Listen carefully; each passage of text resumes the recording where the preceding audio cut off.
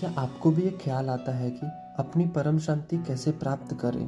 तो सुनो, श्रीमद् भगवत गीता चतुर्थ अध्याय श्लोक नंबर 39।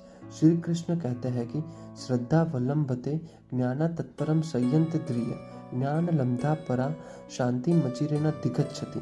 अर्थात श्रद्धा रखने वाले मनुष्य, अपनी इंद्रियों पर संयम रखने वाले मनुष्य साधन प्रयाण हो अपनी तत्परता से ज्ञान प्राप्त करते हैं।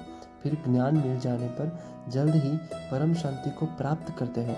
सीधे शब्द में, अगर आप श्री कृष्ण की भक्ति करो, उन पर विश्वास करो, अपने भगवान की भक्ति करो और आप अपनी इंद्रियों अर्थात अपने गुस्से पे, अपनी सुख की प्राप्ति पर, अपने काम की इंद्रियों पर नियंत्रण करते हो तो आपको आपके जीवन की परम शांति की अनुभूति होगी।